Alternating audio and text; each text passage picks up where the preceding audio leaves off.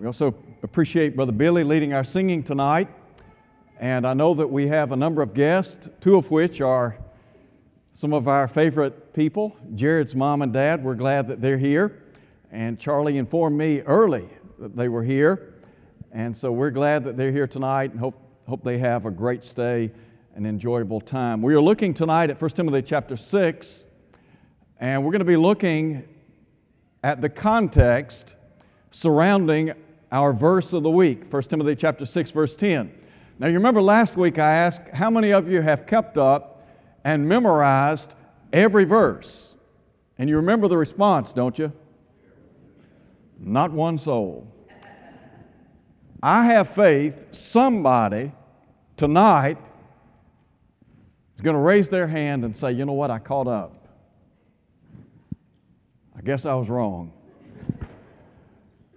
You know, I've got a $100 bill in my office. The first young person that learns all those verses, I'll give you that $100 bill. How's that? Do what? You got to be young? I got to put a cap on it sometime. Do what now? Look, I'm willing to get down on my knees if I have to. Whatever it takes. But I do invite you to try to memorize these verses. I think they'll help you. I know they'll help you. Tonight, as we look at 1 Timothy chapter 6, I want to talk for a little bit about some keys to a good life. I don't know how many people would say that they do not want a good life. I suspect just about everybody would be on board with wanting a good life, a quality life, a rich life. When Peter wrote in 1 Peter chapter 3, Peter talked about those who would love life and see good days. I, for one, love life, and I want to see good days, don't you? And I think that the Bible gives us a prescription or a recipe, if you please, for a good life, to enjoy a good living.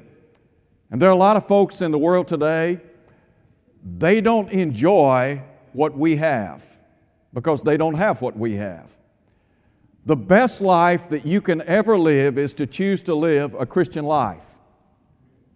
The best life is the Christian life because it is the blessed life. And so when you think about living today, I want to call attention to what Paul talks about here regarding life and enjoying a good life. I want to begin by, first of all, calling attention to a declaration that he makes about life. Now, what Paul says here is not new to any of us. As a matter of fact, you remember Solomon said, there is nothing new under the sun. And there are a lot of folks that, for whatever reason, are sometimes trying to reinvent the wheel. And they're looking for happiness. They're looking for a lot of things in life. The problem is they're looking in all the wrong places, aren't they? So what Paul does, first of all, he talks about the quality of life. Now he's going to move from that to talk about the quantity of life. And let me just say this. I have reached a point in time in my life when I am far more concerned with a quality life than quantity. I have visited some folks that, quite frankly, do not have any type of quality life, at least from my vantage point. Haven't you? And so I want to enjoy a good life, and I want to enjoy a quality life. There are some folks, they just exist. So what Paul does, he begins by talking about something that is very elusive for a lot of folks. It's called contentment. There are a lot of people in our world today, they want contentment, they want to be satisfied in life, but for whatever reason, it is elusive. And so what Paul does is define for us contentment and what it's all about. And Paul says that we can enjoy a contented life, doesn't he? Now you think about where you are in your life. If someone were to ask you to rate on a scale of 1 to 10 your contentment, where would you check the box? Would you say that you're totally satisfied, you're a 10? Would you say you're an 8? Would you say you're a 5? Or below 5? There are a lot of folks in the world. They are so discontent and dissatisfied, it's heartbreaking. It really is. And yet Paul said, godliness with contentment is great gain. Now, if you want to know one of the keys to a good life, it's understanding that contentment comes by godly living, doesn't it? Didn't Paul say in 1 Timothy chapter 4, you remember he said, exercise yourself unto godliness. When you buy into the Christian life and you begin to live for God day in and day out, what you come to understand is there is a quality to your life, isn't there? Look at the life of Jesus. It was said of Jesus that He went about doing good. You know, there are a lot of people in the world today, they're self-serving, they're self-centered. And one of the real joys of life is serving other people, isn't it? And you think about trying to be content. And one of the things that godliness tells us is that we're to serve one another. And so Jesus served other people. And you can find contentment and happiness and satisfaction by serving other people. Now, as you think about where you are in your life, listen to what Paul said over in Philippians chapter 4. Paul, as you well know, faced a lot of adversity, a lot of trial, a lot of difficulty, many, many hardships in life. And Paul would write in Philippians chapter 4 and about verse 11, I have learned in whatever state I am, therein to be content. What are you saying, Paul? Paul is saying that he has learned to be content in life. I don't think contentment is just a natural byproduct of life, do you? I think it's something that we have to work toward, that we have to build toward.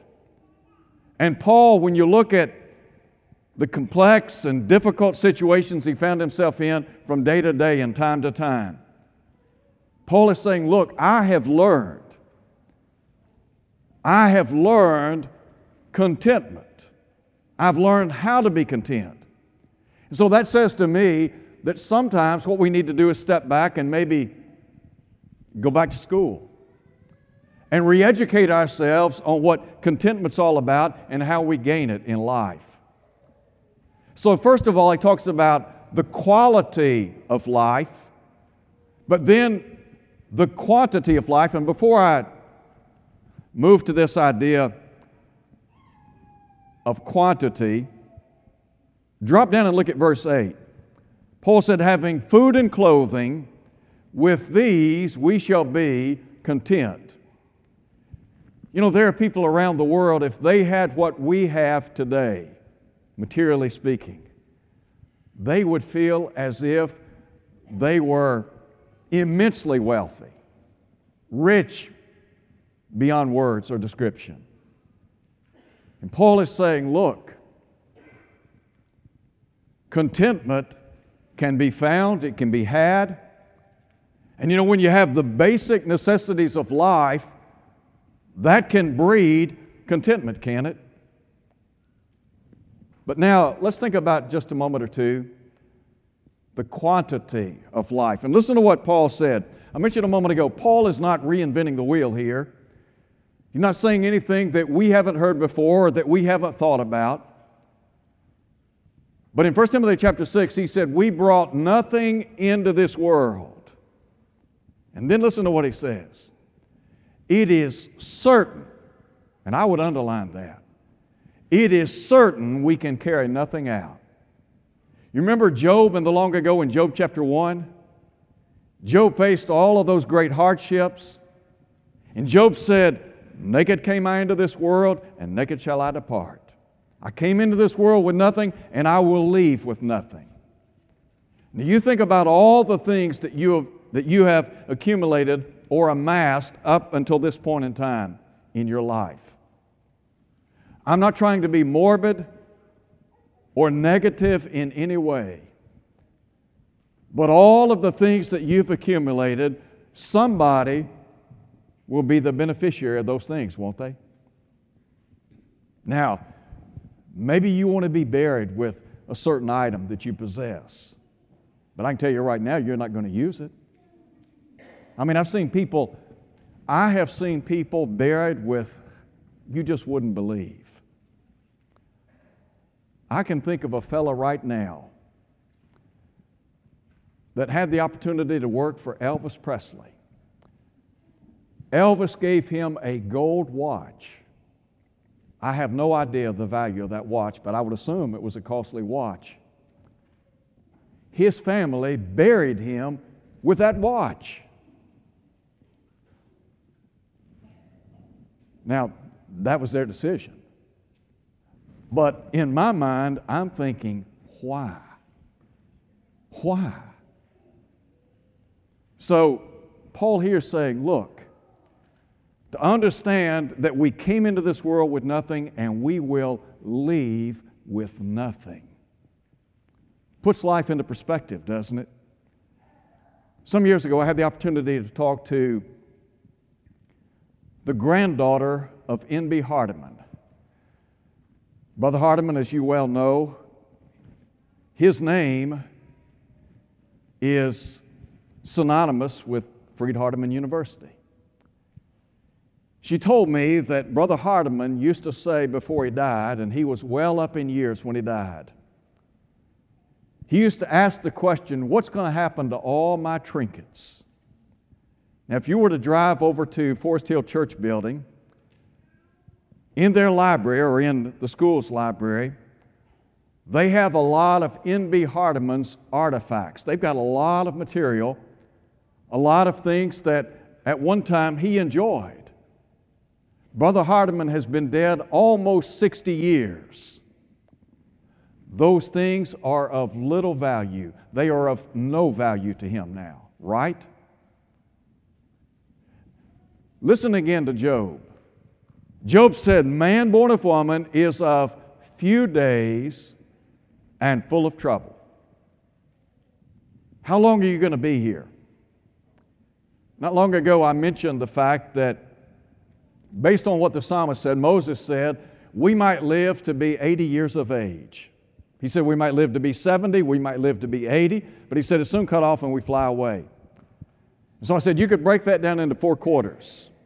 And ask the question, what quarter of life are you in? So I went to get my hair cut a few days after that. I'm sitting in the chair. First thing, the lady cutting my hair asked me, or said to me rather, I'm in the 3rd quarter. I had to think about it for a minute. Life will get by you, won't it? So again, you think about trying to use the resources that you have and maintain a balance. There's a second thing that Paul addresses in this context. First, he talks about some declarations that relate to life, but secondly, some dangers that we might face in life, and those dangers are very real. They have to do with wealth and the wealthy. So what about the dangers? Listen to Paul in 1 Timothy chapter 6, verse 9. But those who desire to be rich fall into a temptation and snare and into many foolish and harmful lusts, which drown men in destruction and perdition. For the love of money is a root of all kinds of evil, for which some have strayed from the faith in their greediness, and pierced themselves through with many sorrows. First of all, what is the proper attitude toward wealth? Is there anything inherently wrong with material gain or monetary gain? No, there's not anything wrong. Go back and read about Abraham. Abraham was said to have been extremely wealthy, very rich. It's not how much wealth you possess, but rather it's what you do with your wealth and your attitude toward your wealth. I remember sitting at a breakfast table with a friend of mine, a fellow I've known for many, many years, quite older than I. And I remember he said on that occasion, he said, there is nothing that I want in life at this point in time. He said, there was a time when I always wanted something, another gun, this, that, whatever. He said, but I'm just at a point where I really don't want anything, don't need anything. Again, there's nothing wrong with material goods, monetary gain, if we maintain the proper relationship to those things. I don't know about you, but I appreciate nice things. I'm grateful to have money. And I can't stand here tonight and say that there haven't been things that I've wanted and that I haven't gone out and gotten. I was thinking this afternoon about, it's been probably 2 or 3 years ago, Jared and I, we were sitting in my office and we were talking back and forth, and I was telling him about, I'm not going to say what it was, but I was telling him about something that I was looking at on eBay.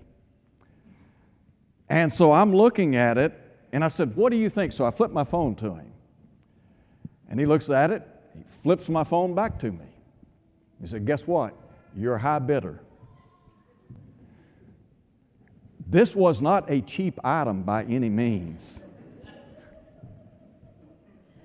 I'm telling you, it was not at all cheap. Well, I ended up buying it. And from that, I have probably bought more than I should. And I guess Jared's been the culprit. But nonetheless, there are things that you want, that you appreciate. This past summer, I got to thinking about wanting to trade and get something that I would like. And so I started looking around, and the more I started looking around, the more that your tastes grow as you look at things. And so I started looking for a truck. And I thought, I don't want just a truck, I want a truck, if you know what I mean. So I show it to Jared. And Jared said, now you're talking about a truck. Well, let me tell you what, next thing I know, I have a truck. Somebody said, you're not a truck person, you're not a truck guy. Might not be, but I am now. But I'm just saying, we all have wants. But to maintain a proper relationship to those things. Paul said that there are a lot of folks in the world, they're so focused on getting rich and acquiring things. What happens is they lose their focus. Didn't Jesus say, lay not up for yourselves treasures on earth, but rather lay up for yourselves treasures in heaven? You ever thought about it like this?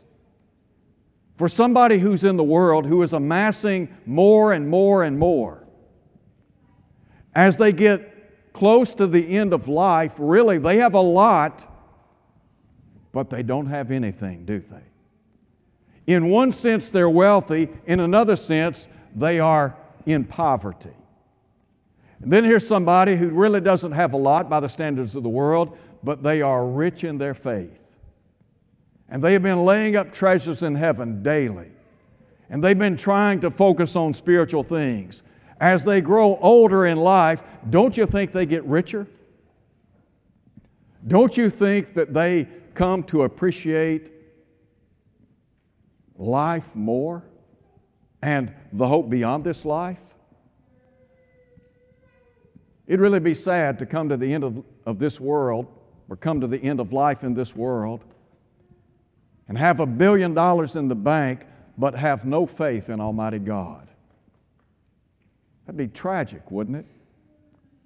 So what Paul is saying is, there's always a danger associated with wealth.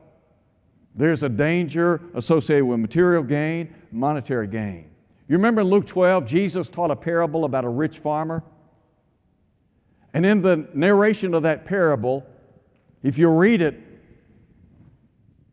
at least 6 times, I think, he employs the personal pronoun I. 4 times he uses the pronoun my. You get the idea, don't you? It's all about self. It's all about what I'm doing. Business was booming. Life was good.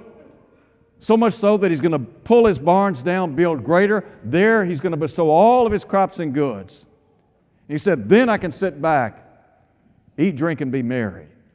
But what was it God said? You are foolish. This night, your soul is required. You're going to be in eternity. And all these things you've accumulated, guess what? Somebody else is going to enjoy them, right?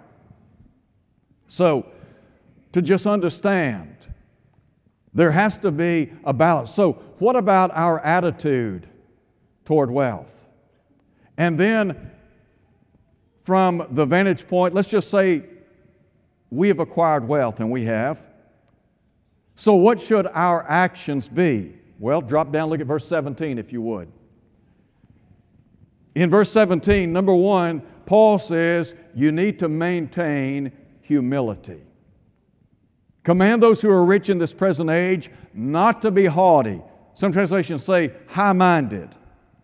Nor to trust, listen to what he said, in uncertain riches, but in the living God who gives us richly all things to enjoy.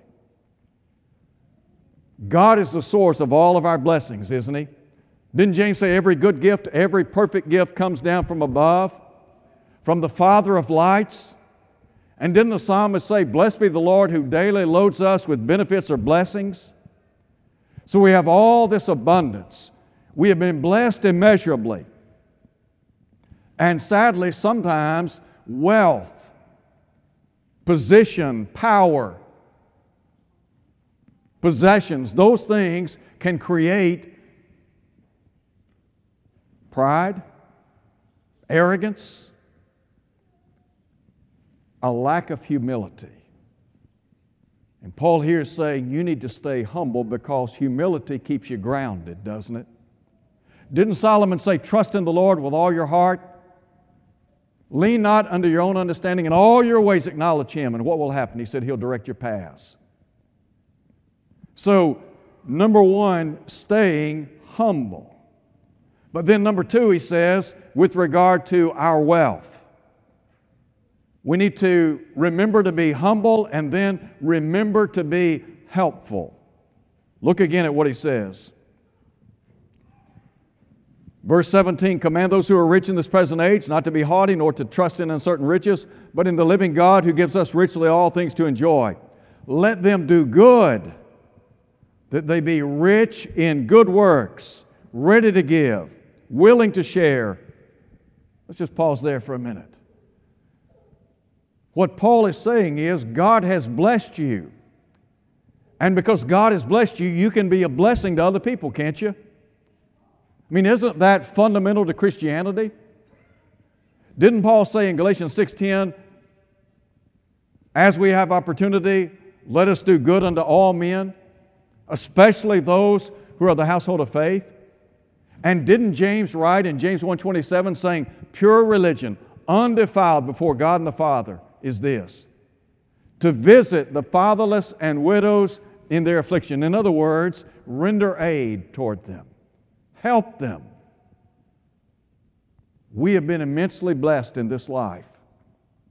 And we're talking about a good life. You know, one of the things that we find out when we share and care for other people, doesn't that leave you with a good feeling? Doesn't that enrich your life because you've been a blessing to somebody else? That's what Paul's talking about. Learn to be a giver, not just a taker. Jesus was a giver in life, wasn't He? I mentioned a moment ago where Luke said He went about doing good. Jesus was all about engaging in good, and He lifted up fallen humanity, didn't He? Jesus was interested in the physical plight of people. He was interested in their spiritual condition. He was concerned about their emotional state. Why?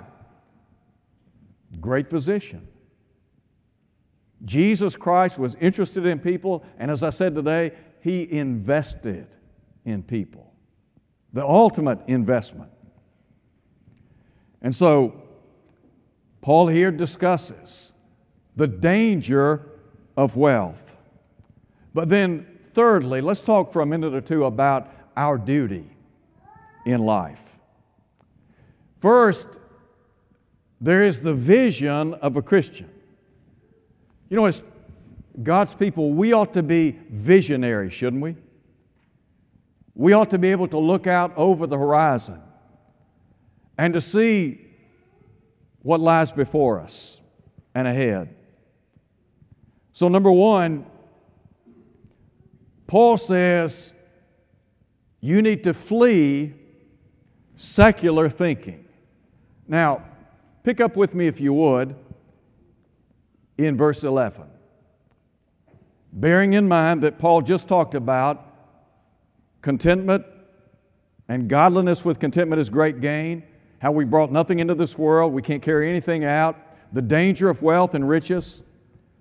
And so in verse 11 he said, "But you, O man of God," in contrast to those who might be seeking the things of this world, flee these things. In other words, that kind of secular thinking doesn't have a place in the life of a Christian, does it?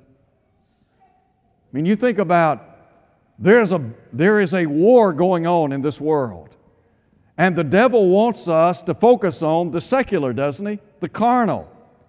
What the devil's saying to all of us is, look, you need to enjoy life because you're only here for a limited amount of time. It's all about you, whatever you want, whatever you think. Hey, look, it's all, that's what if you want to do it, do it. If it's all about making money, if it's all about acquiring wealth or whatever, then go for it. And Paul is saying you need to flee from secular thinking. The secular world, think about how much money is spent on advertising every day in America. Advertisers are constantly peddling the latest service, the latest gadget, the latest thing that you need to make your life better, right? But then he says you need to focus on spiritual things. So listen to him, verse 11. "But you, O man of God, flee these things and pursue righteousness, godliness, faith, love, patience, and meekness." Those are qualities that you cannot buy in a store. You can't order those on eBay, can you? They come from hard work, don't they? So you think about focusing on spiritual things. You remember Paul in 2 Corinthians chapter 4 said, "We look not at the things which are seen, but at the things which are not seen." We see a lot with the visible eye, don't we? And what Paul is saying is, don't fall into the trap of looking at only the here and now and forgetting about what lies ahead. You need to invest in spiritual thinking. I really believe if you look at the life of Paul and if you had the opportunity to just investigate his life, you'll see a man that was committed to spiritual living, spiritual thinking. For example, in Colossians chapter 3, didn't Paul say, "If then you have been risen with Christ, seek those things which are above, set your affection, set your mind on things above, not on things which are upon this earth." So first, the vision of a Christian, and then secondly, the victory of a Christian. You mean to tell me that we can be victorious? Yes. Number one, Paul says, well, listen to him. Paul says, remember the battle. Look at verse 12. Fight the good fight of faith. Are we not involved in spiritual warfare? Yes, we are. And you know, Paul talked about being strong in the Lord, in the strength of His might. The devil's going to do everything that he can to discourage and dismantle our faith. And what Paul is saying is we must wage a good warfare. We must fight the good fight of faith because, as Peter would say, the devil walks about as a roaring lion, seeking whom he may devour. And then secondly, remember your blessings.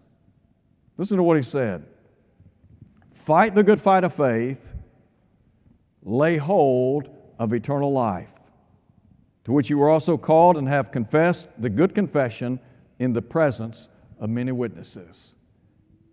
Are we blessed? Yes. Are we blessed right now? Sure we are. You know, in Ephesians chapter 1, verse 3, Paul talks about all the spiritual blessings we enjoy in Christ. The spiritual blessing that we have, called eternal life, lies before us. And Paul said that we live in hope of life eternal, which God, who cannot lie, promised before the world began. So you think about it as a child of God, one of the things maybe to keep life in perspective. Remember our blessings now and remember our blessings that lie ahead. Didn't Jesus say in John 14, let not your heart be troubled. You believe in God, believe also in me. In my Father's house are many mansions. Didn't Peter say that we have an inheritance? It is incorruptible, it's undefiled, it fades not away. He said it is reserved in heaven for you. One day we'll be home. Until then, we fight the good fight of faith. We stay strong. If you're here tonight and you're not a Christian, if you're not a child of God, then you need to be. You need to be one of His children. How do you do that? You put your faith and trust in Jesus as the Son of God. The Hebrew writer said, without faith, it is impossible to be well-pleasing to Him. And then to repent, to turn from a life of sin, to confess His name before others, and then be buried with Him in baptism, so that all our sins can be washed away, Acts 22:16. And then the exhortation, be faithful until death. And here's what Jesus said, and I will give you the Stephanos. That is the victor's crown. The victory of a Christian, that's it, right there. Let's say you're here tonight and you're not what you ought to be as a child of God, and you want the prayers of the church. We would be more than happy to pray with you and for you. And listen, God will abundantly pardon. Maybe you're not enjoying a good life right now. And maybe you bought into the ways of the world and what the devil's offering. And now, in retrospect, you think, you know what? I need to get back on course. Tonight's the night. You can do that. John said if we confess our sins, He's faithful and just to forgive us, to cleanse us from all unrighteousness. Won't you come tonight as we stand and sing?